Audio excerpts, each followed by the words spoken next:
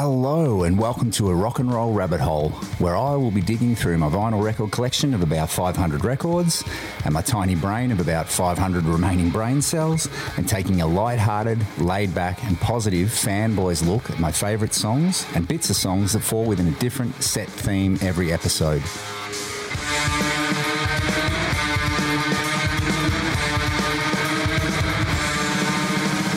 Choosing from any song part that gives me joy as a listener or a slight Norwegian wood as a musician. It won't be a countdown, but I will leave my favourite choice for last. This is just a bit of chilled, unnecessary fun that hopefully inspires someone to buy a record, listen to an old favourite album, support a musician, and check out some of this amazing art that has formed the soundtrack of my life.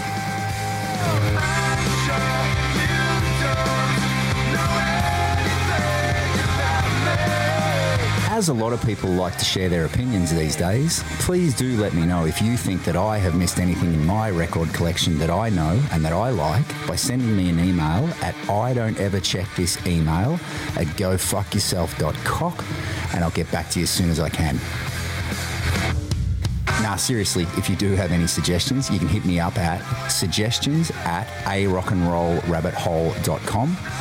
I'd love to hear from you and check out some new music, some old music, some great YouTube interviews, anything rockin' and entertaining. I love it all. And if I like it, I'll play it and give you a shout out on a future episode. Also, if you dig what I'm doing, feel free to tell a friend or two. You can also visit the website www.arockandrollrabbithole.com for Spotify playlists of each episode, past episodes, and some other golden magic. Thanks heaps.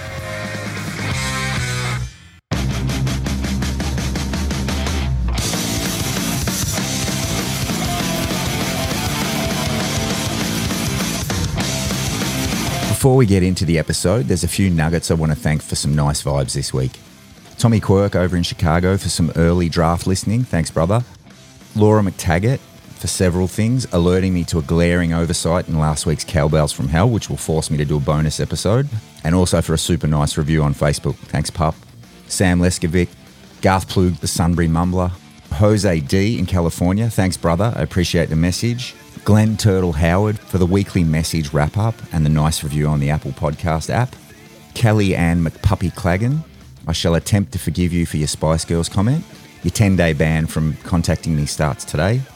Lisa Crawley in LA for some nice messages. And also Serge in LA for sending through George Hennessy's new song. That was pretty cool. Thanks, brother.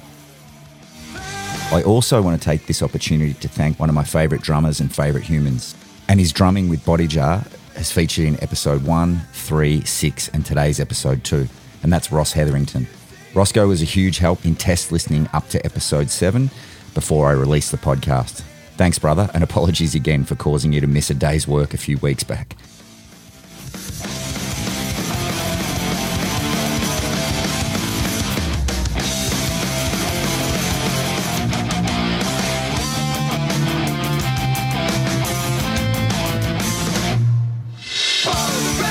Still have a bunch of sticker and pick packs for anyone who rates and reviews the podcast, and I'll post to you for free anywhere. I've now had downloads in 60 countries, which is amazing. Thank you so much. So please rate and review the podcast. It takes about 30 seconds and would help me to get this in the ears of more like-minded rock fans. Then just hit me up on Instagram, a Rock and Roll Rabbit Hole Podcast, and I'll post them out to you. Thanks again to everyone who's already done that. I appreciate it.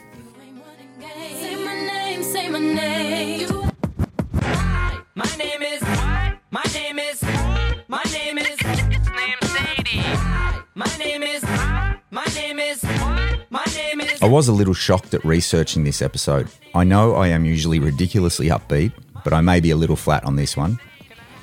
I knew a lot of the huge artists of our time have changed their names, but in researching this topic, I was startled how many are living a name lie. This is a super long one, so I'm going to split it into 2 episodes. I actually have a couple of double episodes coming up, which were heaps of fun to do as well. I'm going to list them loosely in the following categories. 1, nicknames. 2, obvious to me and famous name changes. 3, that makes sense. And 4, holy shit, I had no idea. I will, of course, go off topic, blur the lines and forget I set categories and fall down side rabbit holes as we go.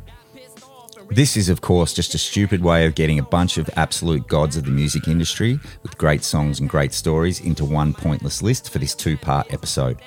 So strap in, guys. It's a long and shocking list of lies and deceit. Episode 8, Name-Changing Game Changers, Part 1. My name is Sadie. Sting was born Gordon Sumner. Have a listen to Gordon tell the story about how his name change came about. You need to have this ritual where you change something deep inside you to become this other person. I mean, you can be born with the name, you can be born Elvis Presley, Michael Jackson. But for some of us, we need to change our name, and it's not something I did myself. It was a name given to me when I was 18. Your parents name you, but they don't really know who you are. Your friends name you, they know exactly who you are. You know, it's like, oh, you're Sting, and it suited me greatly when I was 18. I was very Stingian. You don't have to be the greatest singer in the world. What you need to be is unique, and whenever you open your mouth, people should go, oh, that's Van Morrison, or oh, that's Bob Dylan, or it's Sting, or it's Bono, or whatever. As soon as you reach that point where you have a signature, a unique vocal fingerprint, then that's it. That's it. I was 27 before I had any kind of success. It probably gave me a longer career than I would have had if I'd been successful at 18 or 19 or 20. I'd had a life. I'd had a job with a pension. I'd paid a mortgage. I'd had a kid. All of those things gave me an appreciation of reality. That probably saved my life. Here's a song Gordon wrote, Next to You by The Police.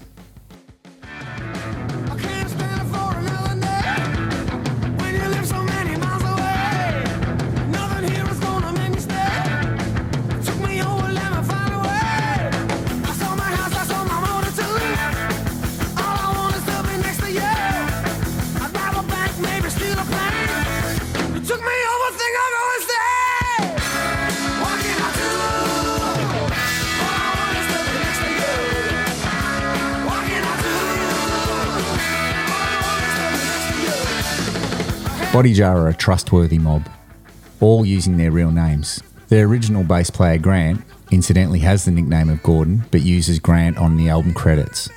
Rock and roll serendipity. Here's Body Jar's version of Next to You.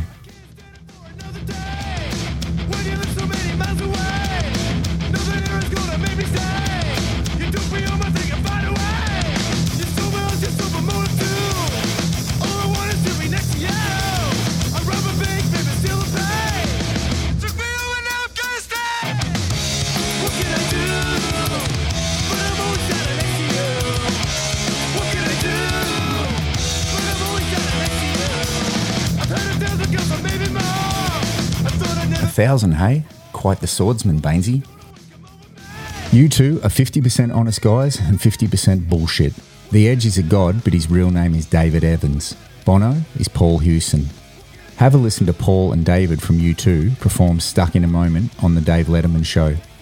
It is definitely a conspiracy, as Larry Mullen and Adam Clayton are their real names, and they are clearly left out for some weird Illuminati secret handshake bullshit of a name-changing reason.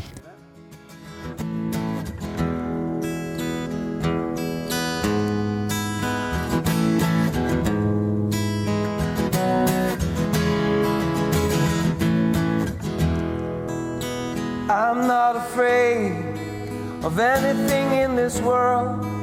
There's nothing you can throw at me that I haven't already heard. I'm just trying to find a decent melody, a song that I can sing in my own company. And you are such a fool to worry like you do. You gotta stand up straight, carry your own weight. These tears are going nowhere, baby. You've got to get yourself together. You've got stuck in a moment, and now you can't get out of it. Don't say that later will be better. Now you're stuck in a moment, and you can't get out of it. Hear the band talk here about the time they opened for themselves. So much lying in this band. I bet Larry and Adam weren't keen on the idea. And this is a group you called the Daltons. Yes. As correct me if I have any of this wrong.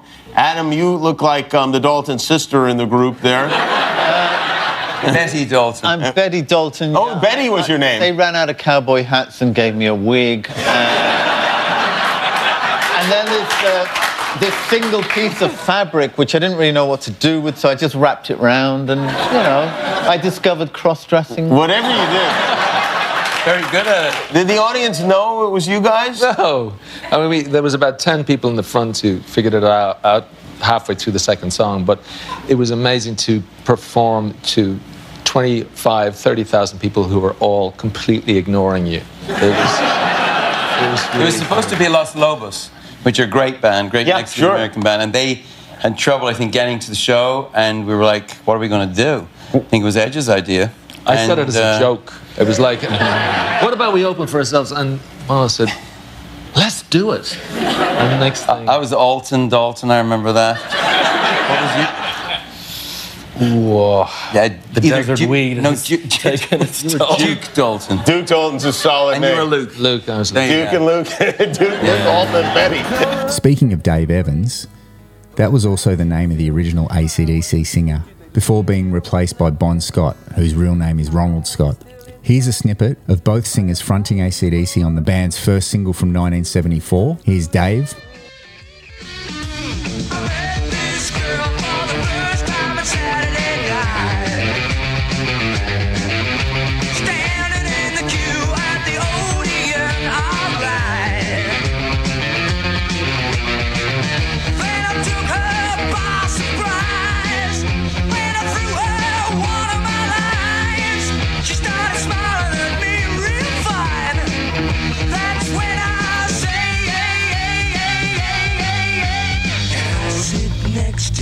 Girl, can I sit next to you, girl? Can I sit next to you, girl? Can I sit next to you, girl? Can I sit? And here's Ronald having a crack.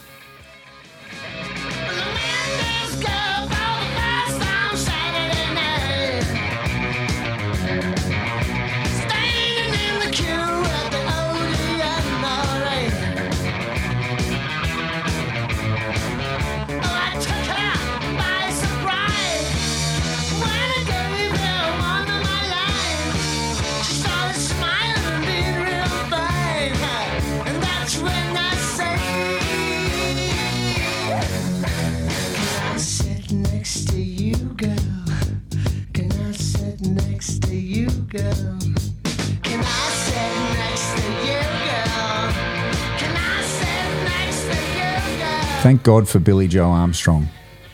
Bass player Mike Dirnt was born Michael Ryan Pritchard. His stage name was originally a nickname that his friends from grade school gave him, as he constantly played air guitar and made a dirnt, dirnt, dirnt noise. Trey Cool, using a French word trey, meaning very, and the English word cool, as a way of saying he was very cool, golden. His nickname was given to him by neighbour Larry Livermore, who was the founder of Lookout Records, one-time home of Green Day. Trey also played in a great band called Sam I Am in 1999, just before joining Green Day. Here's a great Sam I Am song called She Found You. Trey Cool doesn't play on this song, but it mentions Message in a Bottle, which is a Sting song, so in my brain, it fits into the episode. What the hell have you got to look forward to? I don't hear anybody knocking at your door. Your life has been a message in a bottle, dumped in the ocean, never reaching any shore. At the point where nothing makes you happy, these days seem darker than they ever been before. Here it comes again, that old familiar feeling. Get sick and leave the troubles on the floor. Just when I thought you were breaking down, just when I thought you were breaking down, she found you.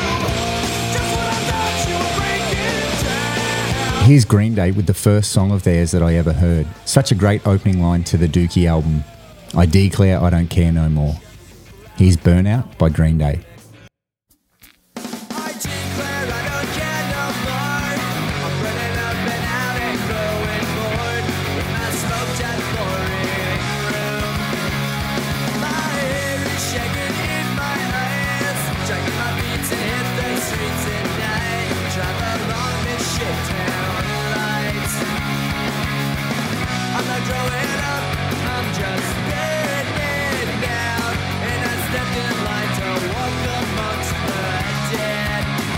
An Aussie legend born James Swan but took his stepfather's name in childhood to become Jimmy Barnes.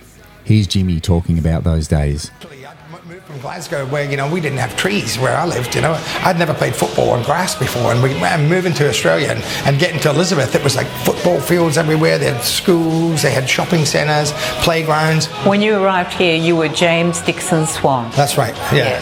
And your father was a former featherweight champion. Yeah. And your mother? And a sparring partner. And a sparring partner for your old man. Yeah, that's right. You had a very tough childhood. It was a lot of poverty. We're really poor. There was a lot of alcohol, a lot of violence. Your father did use your mother as a punching bag, and your mother left. Well, you know what? The thing is, the worst part of it was my mother used my dad as a punching bag too. They were both. It was just violence. Everything that they'd learned. I can only sort of look at ourselves as kids and then try and judge what they were like. And that's how they'd learned to deal with problems. My mum would turn up with black eyes and fat lips, and so it was sort of a bit more underhanded and a bit darker.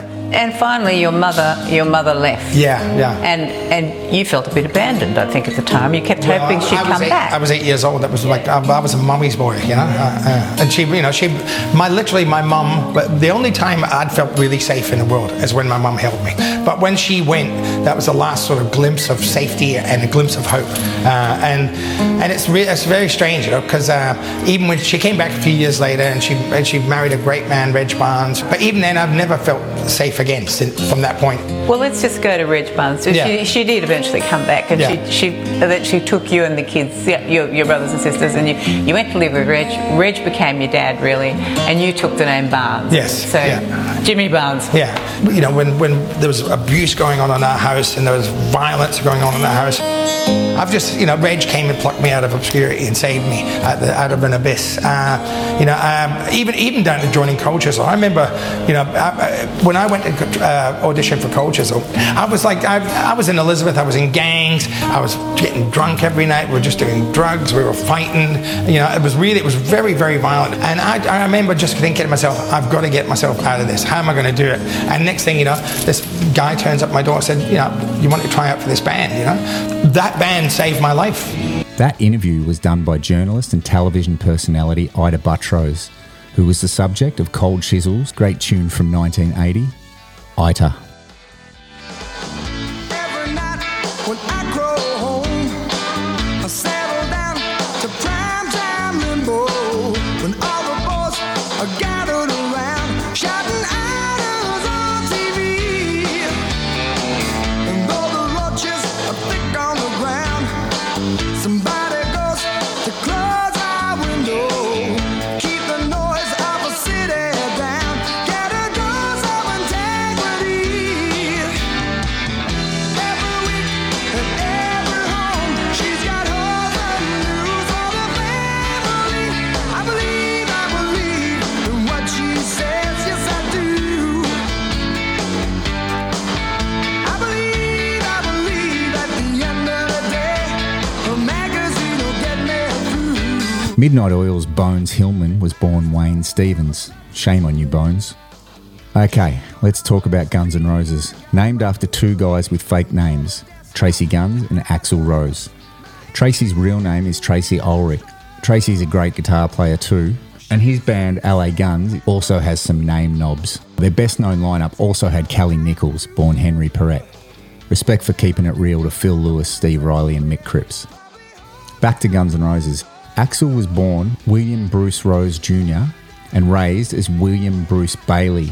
He went by Bill Bailey. Bill Bailey is also the name of a great UK comedian and musician. Or is it? Comedian Bill Bailey was born Mark Robert Bailey. And here's Mark Bailey, as his mum named him. His mama named him Clay. I'm going to call him Clay. Mm-hmm. Singing about texting, probably texting other people who have gone against their parents' wishes and changed their name. Who knows? Honestly, there's more evil in the charts than an Al-Qaeda suggestion box, isn't there, really?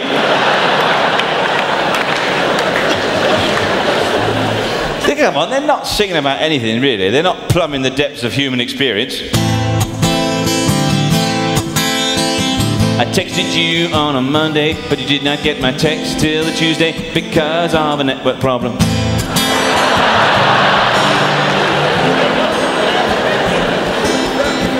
texted you on a Wednesday, but I did not know that you'd call because your SIM card was not correctly installed.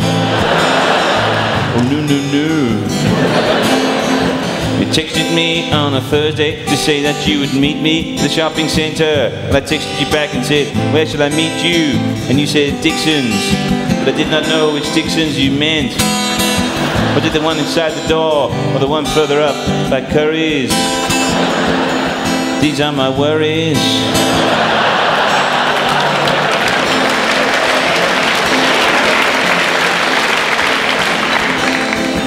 Texted me on a Monday to say that it was over, but I did not understand because you used predictive text and it was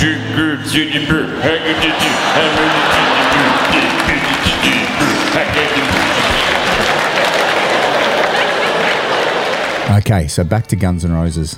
I will do the obvious ones first. Slash was born Sol Hudson. Duff was born Michael McKagan. Izzy born Jeffrey Isbell. Whatever your name is, Satan, I'm mad. This is how you act when you are out of control. I don't want to ever see my mother have to go through this again. Never, Jeffrey. Jeffrey, I hate you, motherfucker. I hate you. This is out of control. Don't fuck with me, Jeffrey. I'll kill you. God damn it. Look at me, motherfucker. I can kill you. What's your name, man? I can kill you. Okay. The big surprise was Steven Adler. I've always stuck up for him, but have just learnt of his deception during this research, as his real name is Michael Coletti. Shame on you, Steven. Here's Steven Adler and Slash talking about their school days. Elementary school, ride my skateboard. Just this kid on a skateboard went flying one day. It fell off and hit my head on the ground. It was a good 7-foot drop, too. The ground came rushing up to meet him at such a pace. I was like, oh, this guy's got to be wounded. And he said, are you all right? And I said, yeah. And I met him in school. My teacher was chasing me around the room and chased me into his room. His teacher was yelling at him. And that was right before we ditched the entire 7th grade together. And then after the class was over, we got together and sang King Tut on the 3rd floor railing of the school, right on the edge of the little railing. And the teacher came out and freaked. And we were friends ever since. That's how we met. And we've been friends ever since. I had a guitar and a little amp, and I invited him over, brought him in my grandmother's bedroom, showed him with 1 chord and 1 scale, put my Kiss record on, did all my Ace Frehley positions. I wish I could sing. I can't.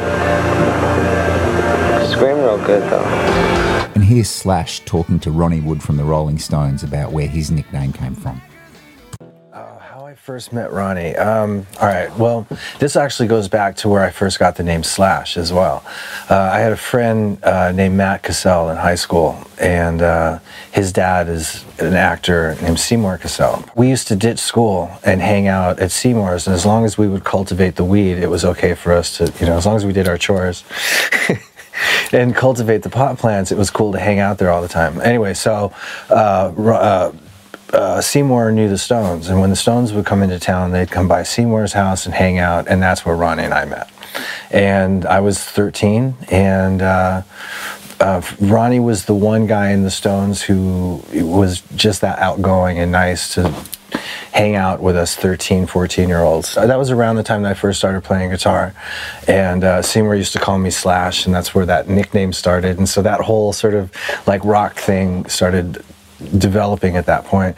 And so I used to pay attention to whatever Ronnie was doing, guitar-wise. Some of the YouTube audio is a bit hit and miss in some of the episodes, but you can shoot me an email if you know how to fix it at I am wasting my time sending an email to a dead email address that no one will ever check and no one cares about at rockandrollrabbithole.com. Speaking of comedians and Guns N' Roses, here's Aussie comedian Jim Jeffries telling us a funny story about Axl. One time I was at the Hard Rock, and they did this thing, like it was like a 5,000-seat sort of room, this rock club, and they said to me, my show started at 8, and they said, you have to be off stage by 9:30. Now, I have opening acts, my show's about 1:40, so I was like, I can't do it. I can't be off by 9:30. And they go, there's a band on after you. And I said, I don't give an F what band's on after me. I'm the main thing of the night. I don't care, right? The band can wait. And they went, it's Guns N' Roses.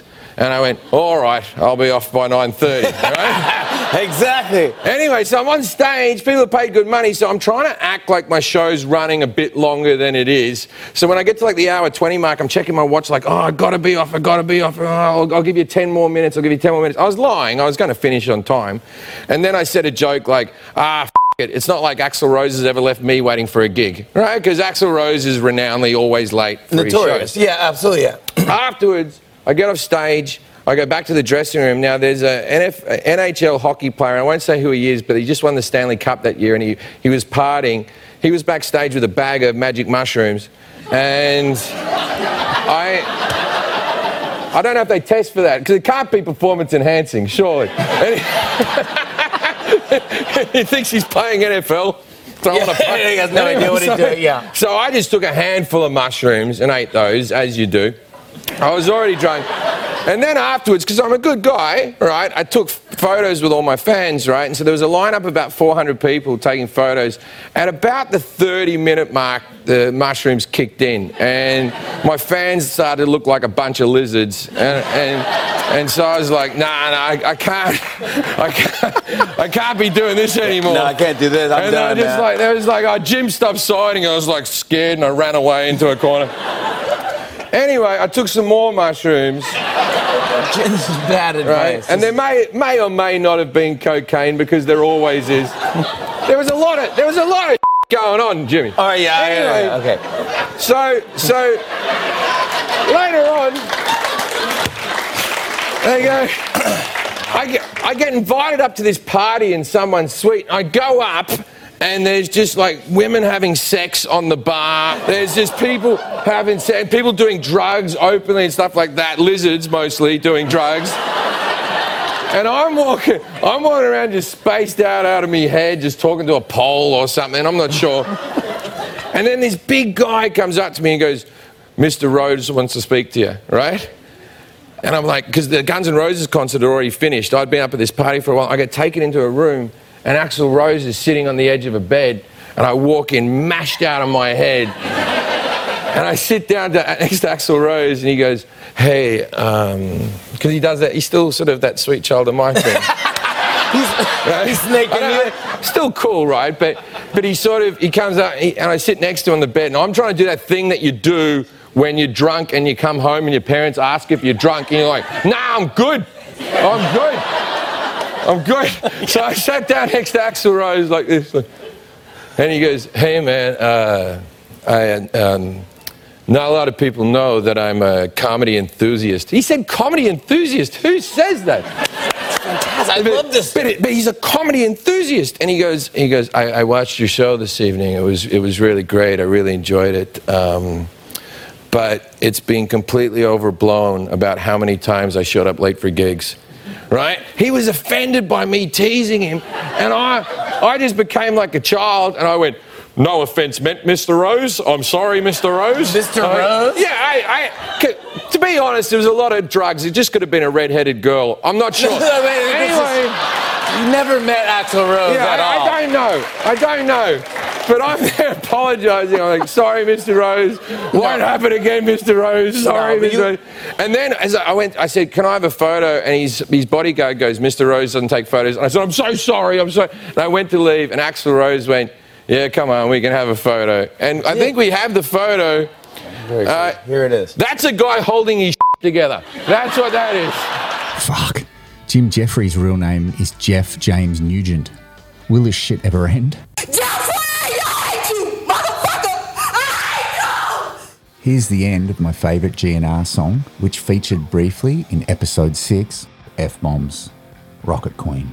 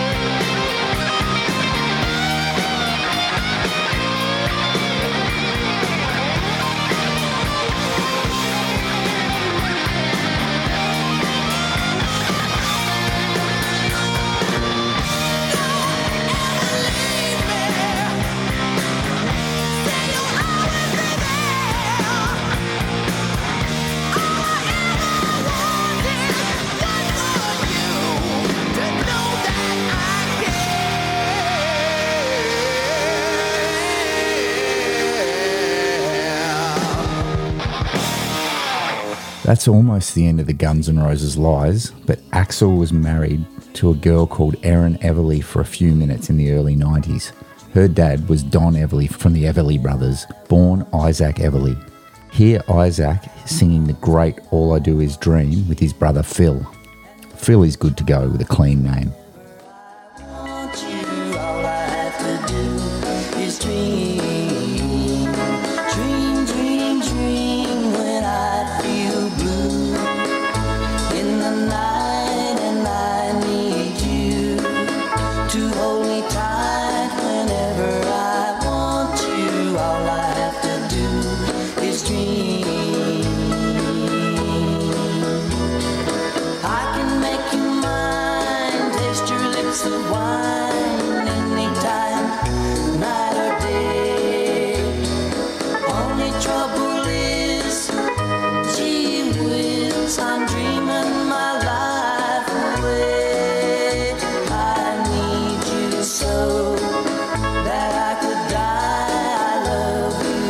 John Bon Jovi just changed his last name spelling from Bongovi to two-worded Bon Jovi that we know, and he dropped his H out of the word John. And his bandmates, Tico Torres, born Hector Samuel Juan Torres, and David Bryan, born David Bryan Rashbaum. All not too bad, just a pass. Respect to the two guys who are no longer within the band for keeping it real. Richie Sambora and Alec John Such. Both out of the band now, I'm just saying. Here's their huge cock rock power ballad, which you can hear Richie's backing vocals slaying John's. I'll Be There For You, Bon Jovi.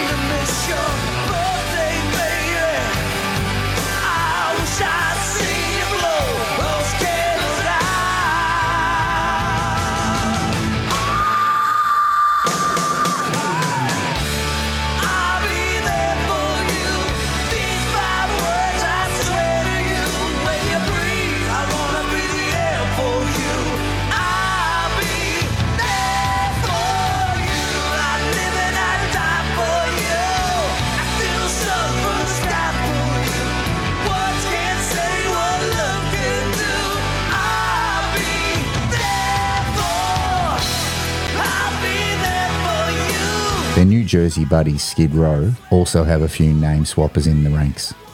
Dave the Snake Sabo, Rachel Bolan was born James Richard Southworth, Scotty Hill was born Scott Lawrence Mulvihill, Sebastian Bach is actually Sebastian Björk, B-I-E-R-K, and respect goes out to Robert Fuso. Aerosmith, their main two men are living the lie too.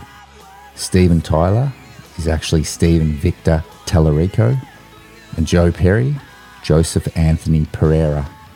The other three guys have clean sheets. Sleep well, fellas. Next up, we have the drummer from one of the greatest bands from the 70s and 80s, Pick Withers from Dire Straits. His nickname has been subject to some variations in spelling. During his time with a band called Spring, he was billed as Pick Withers, P-I-Q-U-E. He's billed as P.I.C. Pick Withers on his appearance on the second Brewers Droop album. Brewers Droop is a great pub band name, and it's the magical band where Mark Knopfler, whose real name is clearly Mark Knopfler, and Pick met when they were both in the band briefly in 1973. Here's a super short and great titled song by Brewers Droop, If You See Kay Tonight. Everything gonna be alright if you see Kay tonight. Everything gonna be alright if you see Kay tonight. Well, a nickel is a nickel and a dime is a dime. If you give Kay a dollar, she give you good time.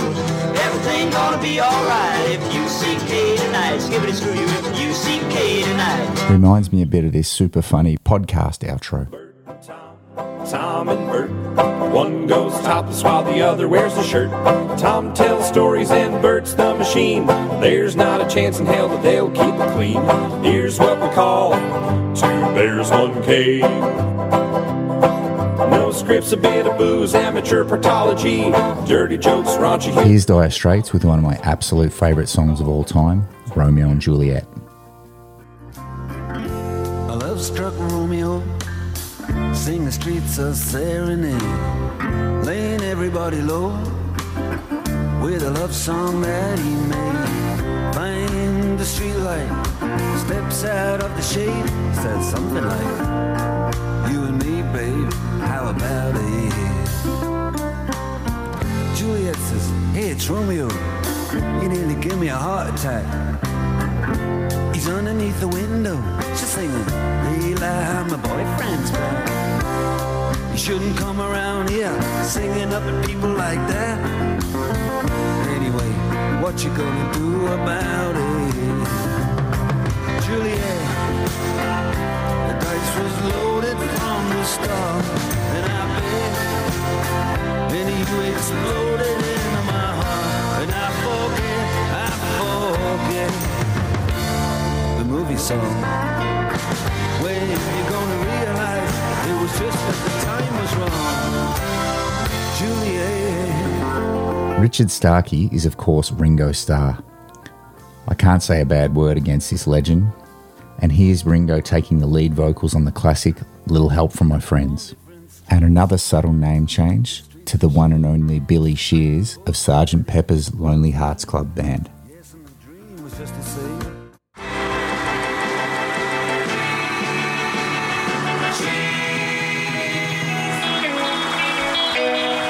What would you think if I sang out a tune?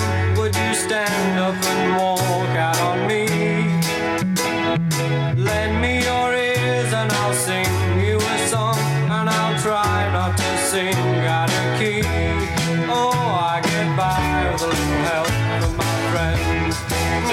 I get high with a little help from my friends.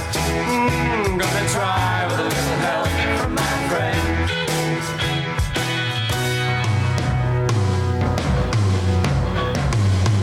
Those toms still sound incredible after nearly 50 years. Here's another great version of the song by Joe Cocker, born John Cocker. Sneaky name change, fucker. Shit, this one would have been right at home in episode 1, Great Building Intros.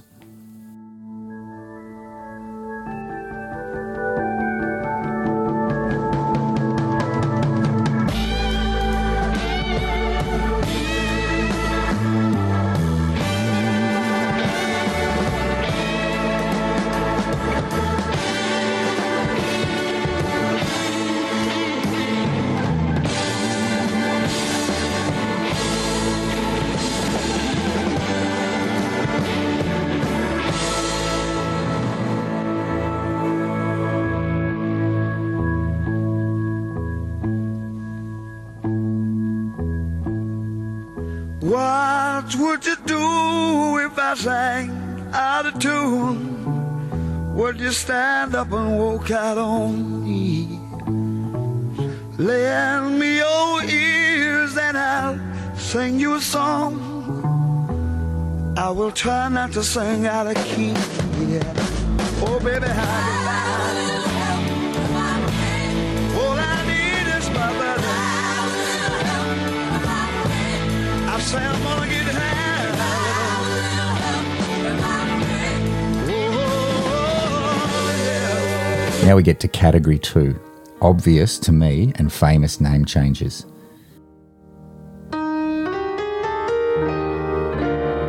Another party's over, and I'm left cold sober. My baby left me for somebody new. I don't want to talk about it, want to forget about it, want to be intoxicated with that special brew. So come and get me, let me get in that sinking feeling that says my heart is on an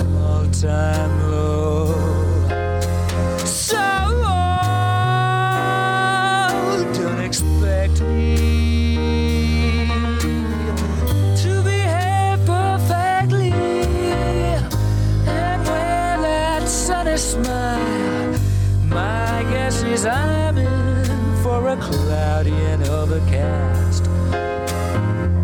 Don't try and stop me, 'cause I'm headed for that stormy weather soon. I'm causing a mild sensation with this new occupation. I'm permanently glued to this extraordinary mood, so now move over and let me take over with my melancholy blues. That was My Melancholy Blues by Queen. Obviously, Freddie Mercury is not his real name. It's Farrokh Bulsari. Here, Elton John tells a sad story about Freddie in the last days of his life. But the most poignant thing I can say about Freddie is that when he was sick and he was dying, I used to go around and see him. I was one of the few people that did, and I couldn't stay there for very long. I stayed there for about an hour at a time. So I found it was so painful, so traumatizing to watch him, and he was so brave. And he was still spending money and buying things at auction right up to the point that he died, which I thought was hilarious, and the kind of thing I probably would do. But at that Christmas, after the Christmas just shortly after he died, I got a present delivered to me in a sheet, and I collect Henry Scott Tuke paintings, and it was a message, it was a painting by Henry Scott Tuke from Freddie saying, "Dear Sharon, hope you love this, love Melina," which was, you know, I just completely broke down. And to think of me as he was so ill, and he wanted to give that to me for Christmas, and he died about a month beforehand, and it was quite a choker. That was the kind of person he was. Elton's real name is Reginald Kenneth Dwight. Here's a great 80s song of his called I Guess That's Why They Call It the Blues that he wrote with an honest man, Bernie Taupin. Don't wish it away, don't look at it like it's forever.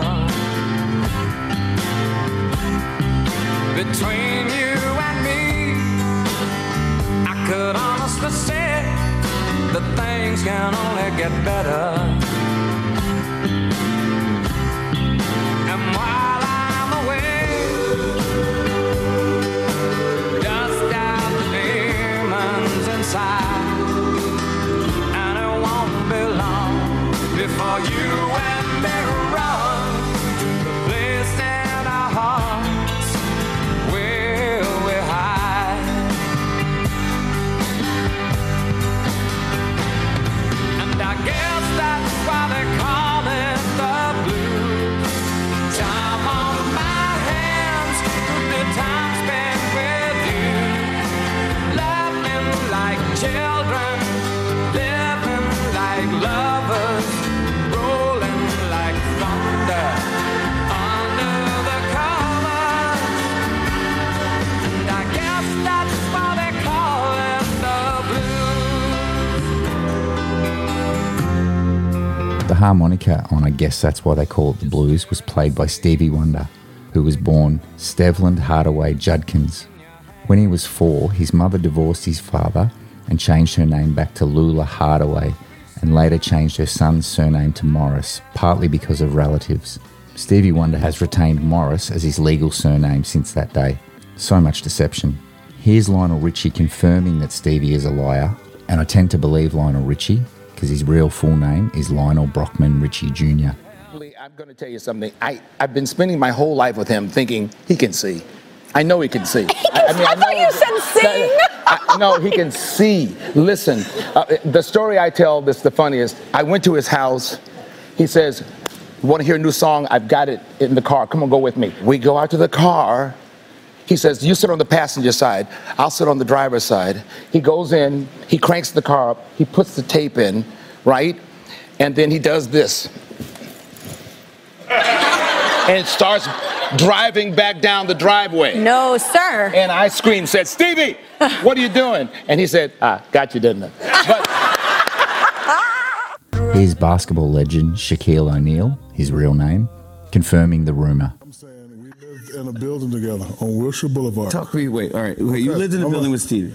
With Stevie, okay? You used to have to drive to the bottom, underneath, to park your car. I'm coming through the first floor that day. Mm-hmm. It goes down because when I got in, I didn't press the button. So it went down first. Stevie got in. I'm standing in the corner. I didn't say nothing. And he looked over and he's like, "What up, Big Diesel?" And he turned his head, hit his button, and got off. Listen, come on. I'm telling you what happened. I don't know if I was smelling from practice that day, but he just turned around. "What's up, Diesel?" Hit his button. Yeah. Stevie, 2 months ago, I said, "Look, Steve, I get too much motherfucking flack over this impression. I don't like doing it. I ain't doing the shit no more." Stevie said, "When I feel that," I said, "Shut the fuck up." But you got to cut Steve off quick, because if he get a roll going, he'll talk your ears off. You ever see Steve win a Grammy and come up and give one of them long-ass acceptance speeches? They're saying, "The winner is Stevie Wonder," and Stevie be talking about, "And I'd like to say that all the people in the world today, God's children, and they would just take the motherfucking award and get the fuck out. Because if you don't say nothing, the credits would be rolling, and Stevie going, "And I'd like to thank," and I'd be in the car, I said, "Just shut the fuck up, Stevie. I'm telling you, you're a genius and all that shit, but you my boy, man. We hanging. I mean, like, it's nice and all that shit, but I don't appreciate all the flack. Cause personally, the piano and the singing, I told you how I feel about singing. I ain't impressed. You want to impress me? Take the wheel for a little while, motherfucker." Finally, here's the awesome Stevie explaining what really happened to his sight. You were pronounced blind at birth due to not having enough oxygen in your incubator when you were born? Retrolaryngeal fibroplasia. It's when there was a condition that happened with a lot of children who were born in the early 50s, late 40s, where the oxygen was the temperature of it was, I believe, too warm, or it was not the right temperature, and so it caused for them to either lose the optic nerve, and some died from this. Here's Stevland with his great groove, Higher Ground.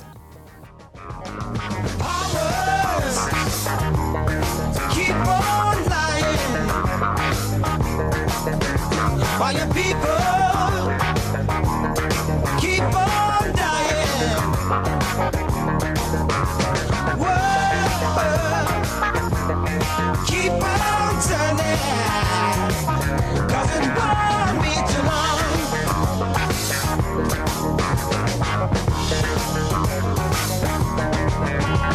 I'm so damn glad it let me try it again, 'cause my last time on earth I lived a whole world of sin.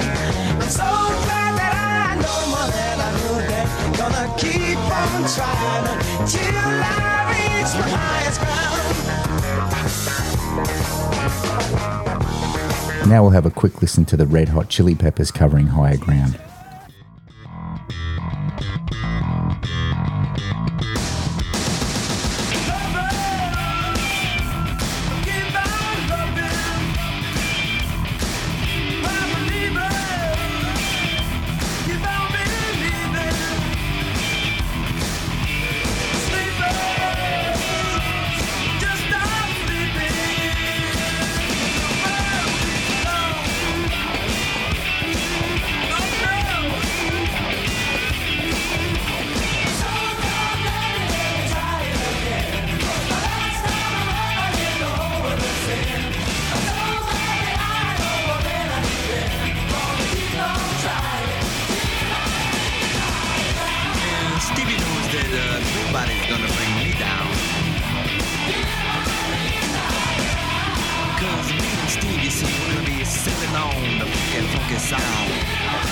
Flea's real name is Michael Balzari, and respect goes out to his drummer, Chad Smith, for hanging tough with his real name, Chad Gaylord Smith.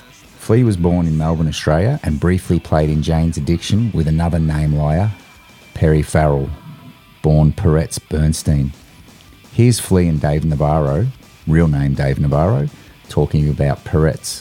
First time I saw Perry was like in '85, and he was a singer in a band called Psycom, and they were playing out at this party in the desert at like 3 in the morning, and everyone was on mushrooms, just laying around in the dirt, and they came out and they started playing, and the band was pretty good, but The singer was just like, I never saw anything like it in my life. I couldn't believe it. It was, I was like, who is this freaky dude? Perry's one of these guys who's really frustrating because he comes up with these ideas and you're like, I don't know. And he insists, no, it's got to be this way. It's got to be this way. And you're like, okay. And, and he convinces you that it's got to be a certain way. And then you know what happens? He's right every fucking time. And you're like, God damn it, Farrell. Here's Peretz doing his thing on Pets with his other band, Porno for Pyros. This is a great song with some soft cowbell action that would have been at home in episode 7.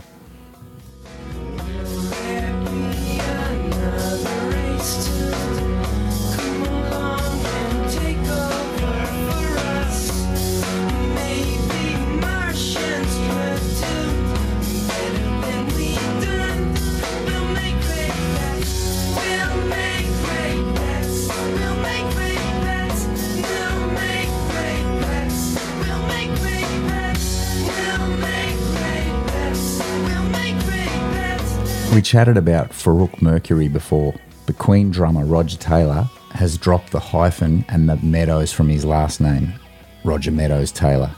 Not lying, but just a little misleading, maybe for tax purposes. Here's Roger's vocals soloed from Bohemian Rhapsody. No relevance to this episode, but great.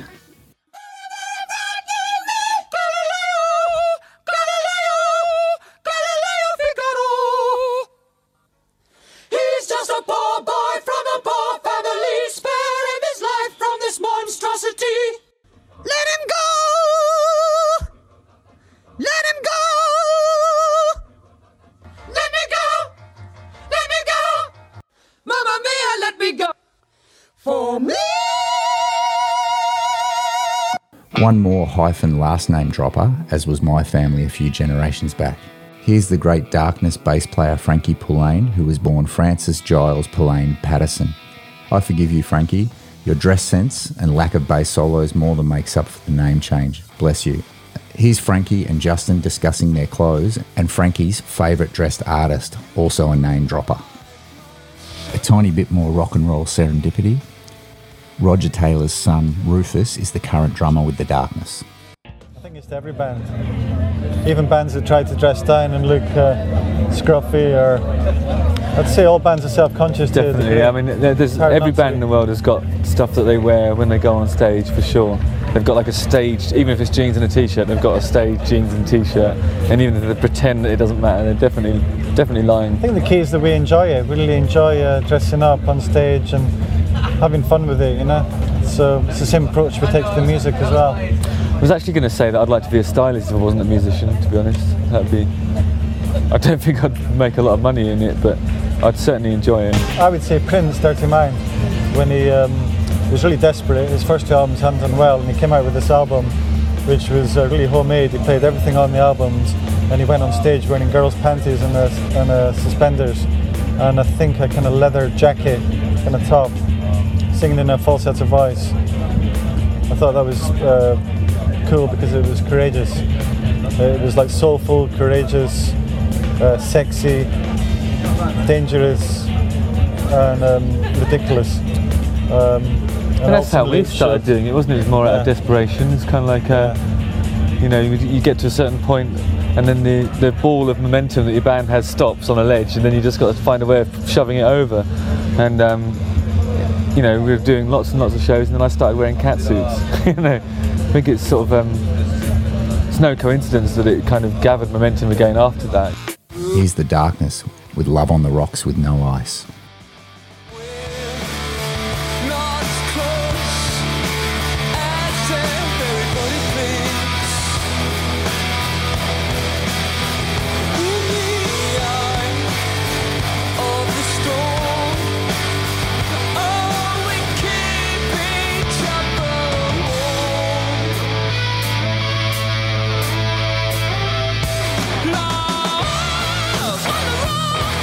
If you're ready for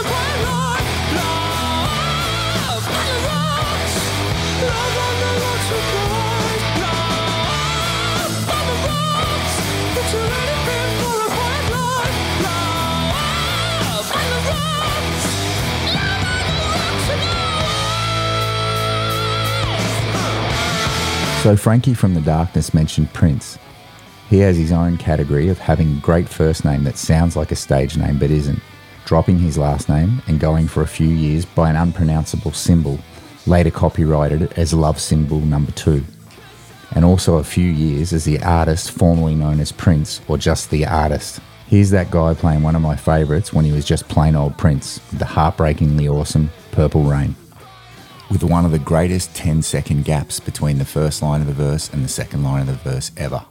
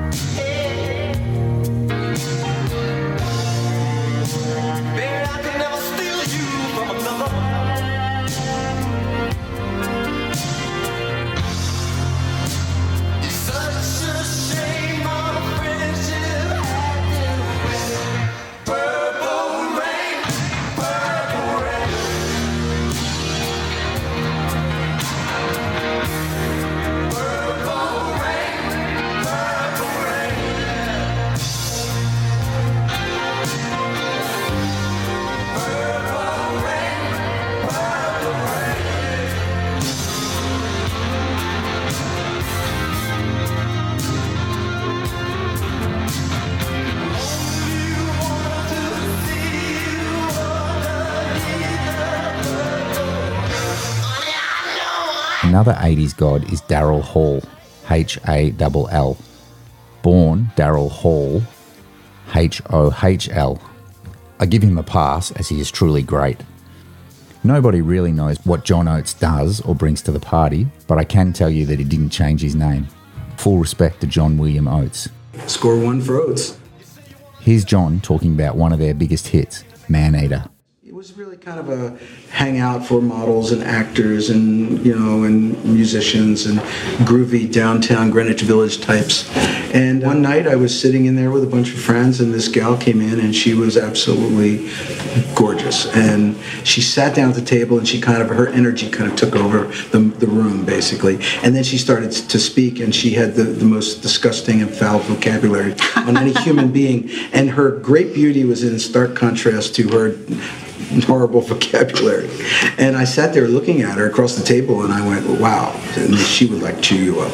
That's exactly what I thought. Wow. And then I went, okay. My songwriter antenna went, you know, and then I went back and then I said, she's like a man-eater. She would like, and it all started coming together. I wrote it originally as a reggae song. Oh, wow. I can totally see that. Yeah, it was like, oh, here she comes. Right. Watch out, boy, she's gonna chew you up. And it sounds really cool like that. And then I got with Daryl and he was like, no. He was like, how about this? Gong, gong, gong, gong, gong, gong. He did the piano thing. And I said, yeah, that's really cool. And that's the way we went with it.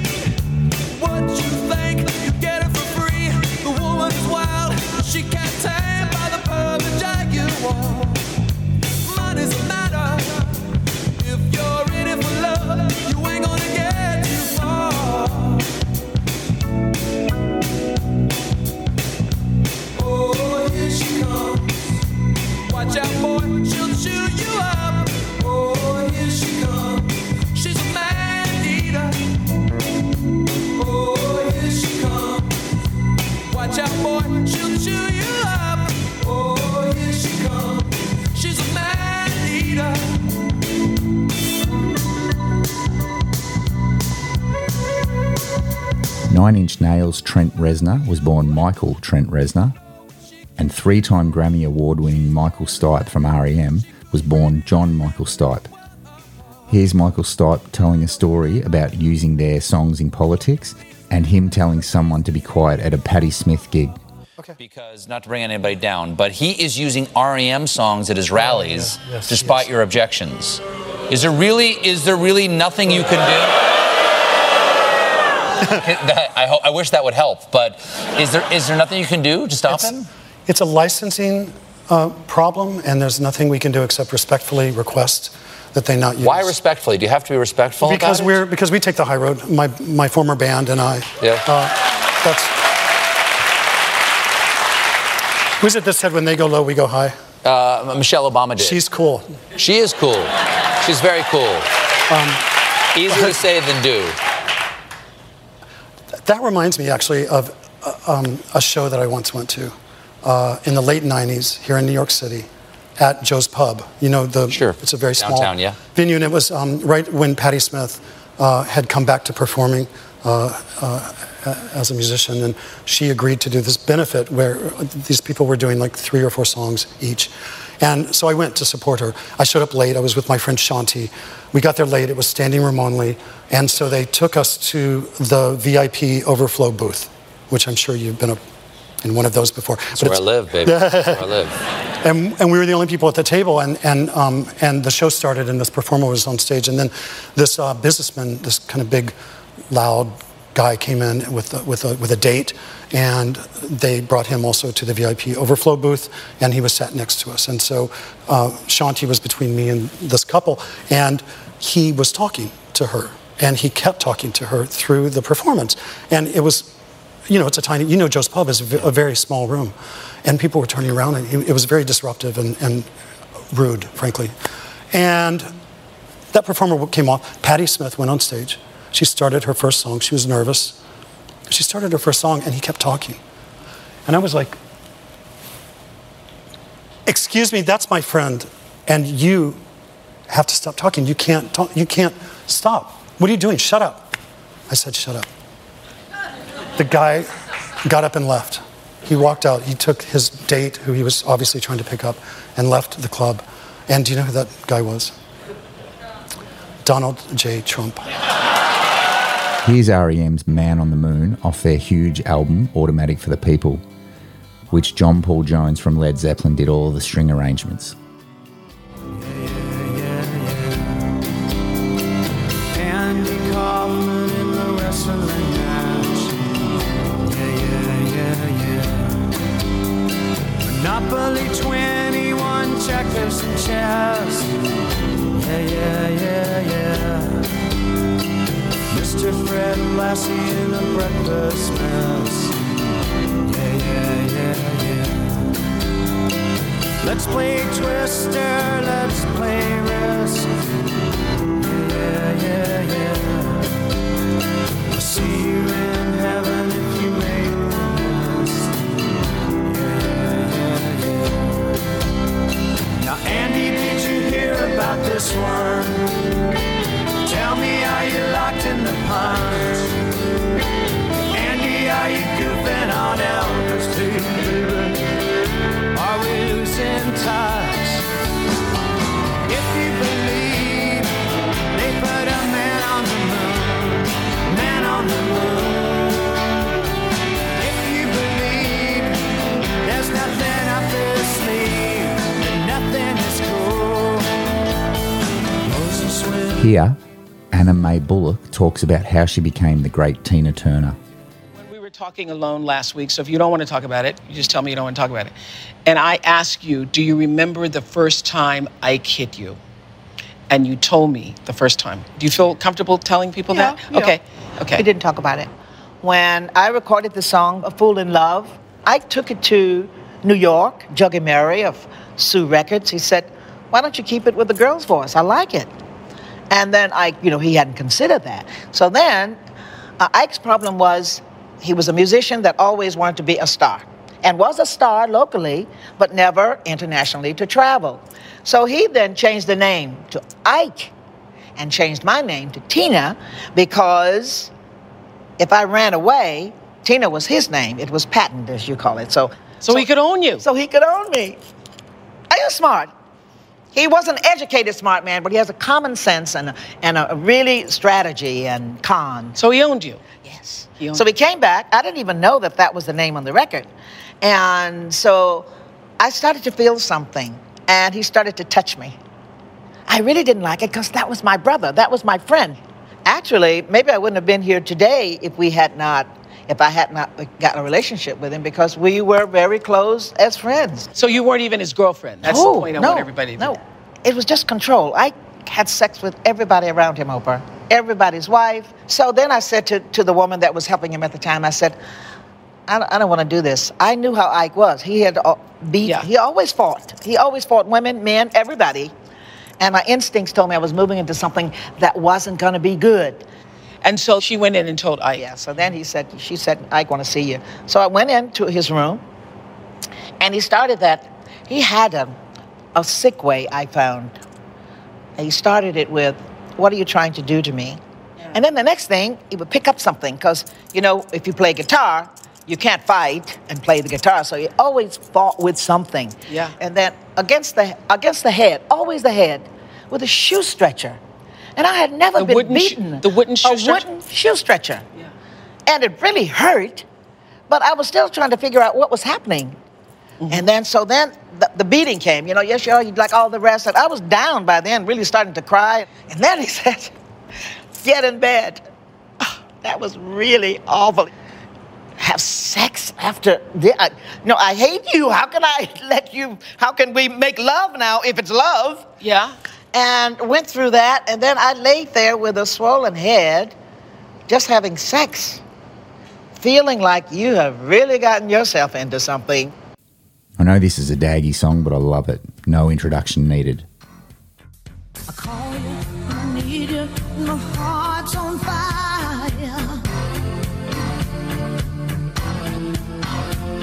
You come to me wild and wild. You come to me, give me everything I need. Give me a lifetime of promises and a world of dreams. Speak the language of love like you know what it means. And it can't be wrong. Take my heart and make it strong. You're simply the best. Better than all the rest. Better than anyone I've ever met. I'm stuck on your heart. I hang out every word you say. Tear us apart. Here's a bit of Tina and Jimmy Barnes's version of Simply the Best.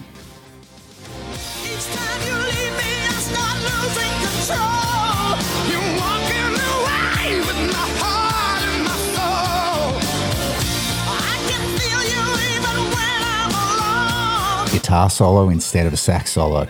Respect, West Side.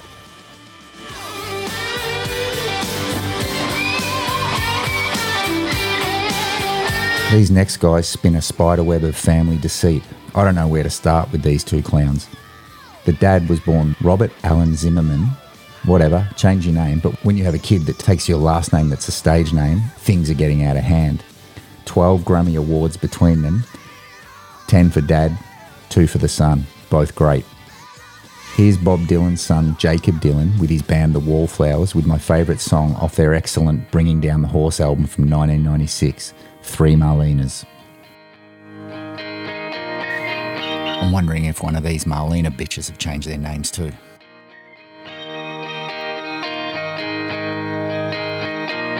On tonight in somebody's bed, she gone and dyed her hair red.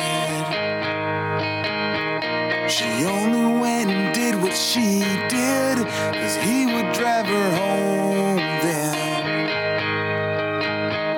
There's lipstick on her new dress, she hadn't even paid yet. But it doesn't matter where the money went, it wasn't how she paid rent. 1, 2, 3 Marlenas. There's got to be someone we can trust out here among us.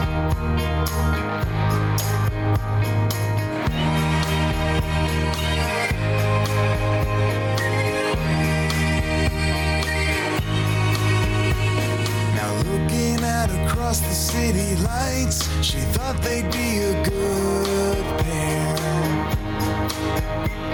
Well, he could make a living selling cars, maybe she could work there. She's gonna pick a star in the night and pray to make it all right. She tried so hard not to pick a kite, she always prayed to headlights. 1, 2, 3 Marlenas. There's got to be someone we can trust out here among us. 1, 2, 3 Marlenas.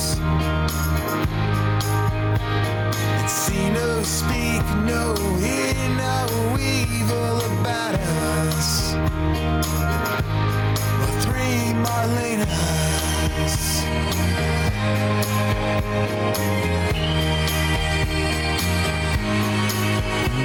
This next guy was a super hard one to find, but my rock story guru, Ross Hetherington, assures me that this guy's name is Terry Gonk. I'll say that again, Terry Gonk. Here's the man that burned the most research time for this episode, Richard Clapton, Terry Gonk, with his great Girls on the Avenue. Thanks, Scope.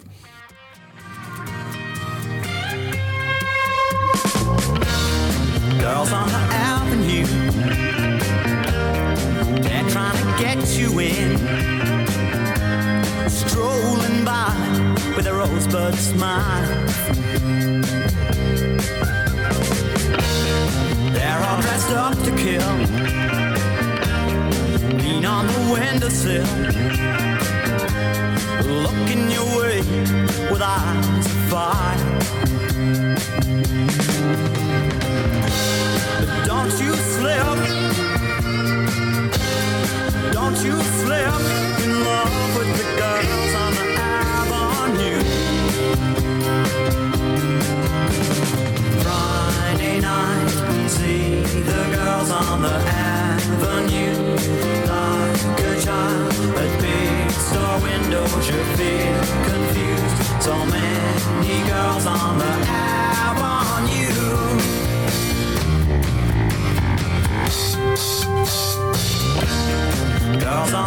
Rick James was born James Ambrose Johnson Jr. Never mind who you thought I was. I'm Rick James, bitch. Thanks for that, James. Graham Parsons was born Ingram Cecil Connor III. Blind Melon's Shannon Hoon was born Richard Shannon Hoon. Elliott Smith was born Stephen Paul Smith. Now we have a few bands that are full or almost full of filthy name liars. Let's start with these two imposters. Motley Crue's Mick Mars was born Robert Allen Deal, and Nikki Sixx was born Frank Carlton Serafino Farina Jr. Speaking of imposters, Nikki had a guy running around in the 80s claiming he was hired by the band to replace Nikki. In 1988, Motley Crue got hit with a lawsuit by a guy called Matthew Tripp. Tripp claimed that Sixx was hospitalised in 1983 after a car crash involving drugs, and he had been hired as Sixx's doppelganger, but he looks nothing like our main man.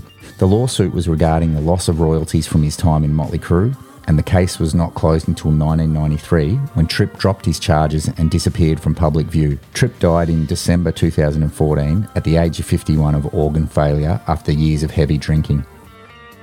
The last two Motley guys aren't as bad as Frank and Robert, as they have just omitted a name. Tommy Lee was born Tommy Lee Bass, or Tommy Lee Bass, not sure. And Vince Neil was Vince Neil Wharton. Here's my favourite song off the band's great second album, Shout at the Devil. This is Danger by Motley Crue.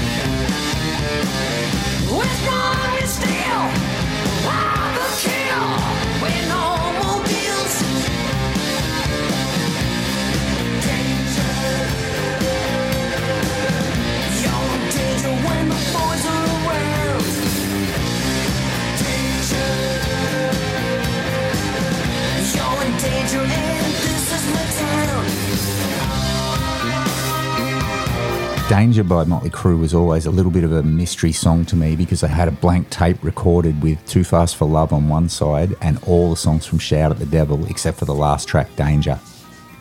I also had a weird guitar tablature book that had Danger in it, so I kind of worked out how to play it and sing it, but had never heard the song. When I finally got a copy of Danger after a few years, it really blew my mind as it sounded so good, especially the guitar solo. I remember it opened my mind up to a few melodical ideas because it really reminded me of Mick Mars's guitar solo on the song On With The Show, just in a much higher register. Have a listen to On With The Show solo here.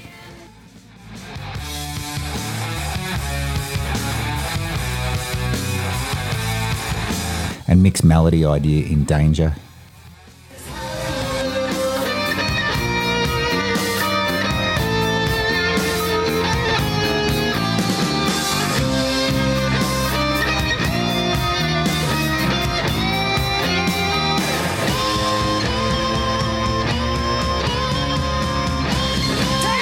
Here's another two super influential bands that are chock full of name changes. 10 members have been in this band since the early 70s.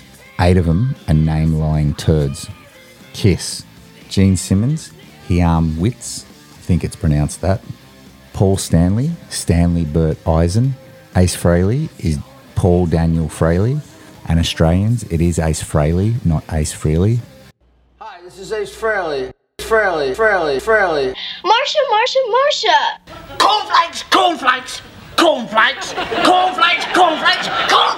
Cornflakes. Pathetic. You never win, Vivian. Why not? There's only 9 words. Cornflakes. Peter Criss is George Peter John Criscuola. Eric Carr, Peter Charles Caravello. Mark St. John was born Mark Leslie Norton. He passed away in 2007, and you should Google his demise. Brutal. Vinnie Vincent is Vincent John Cassano. Eric Singer was born Eric Doyle Messinger. These next guys had 8 members in the band in their 22-year career. All of them were surname swappers. That band is the Ramones. Here's their classic Blitzkrieg Bop.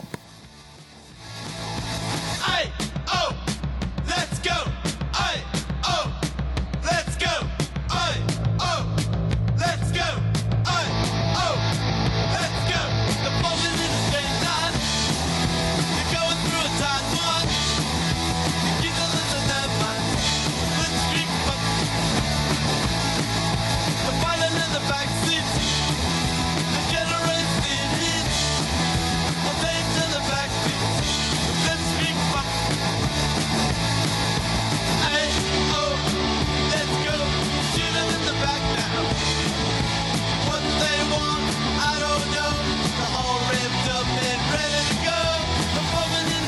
few other early huge seminal punk acts from the 70s also had evil deceivals in their ranks. The Sex Pistols. Johnny Rotten finally came to his senses and reverted back to John Lydon.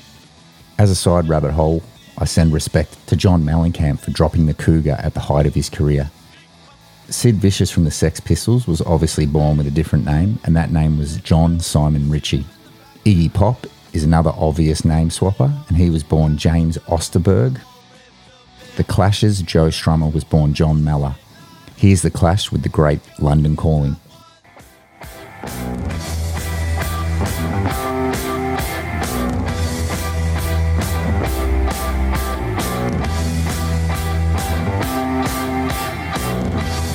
So that's all I can cope with for now for part 1 of my rabbit hole dig on the great name changes in rock and roll. Part 2 will drop next Monday, Australian time. If there's anyone you think I should add into next week's continuation, please email me at part 2 was recorded months ago at the same time as part 1 new Muppet at hotpants.com/poop, and I'll get back to you as soon as I can.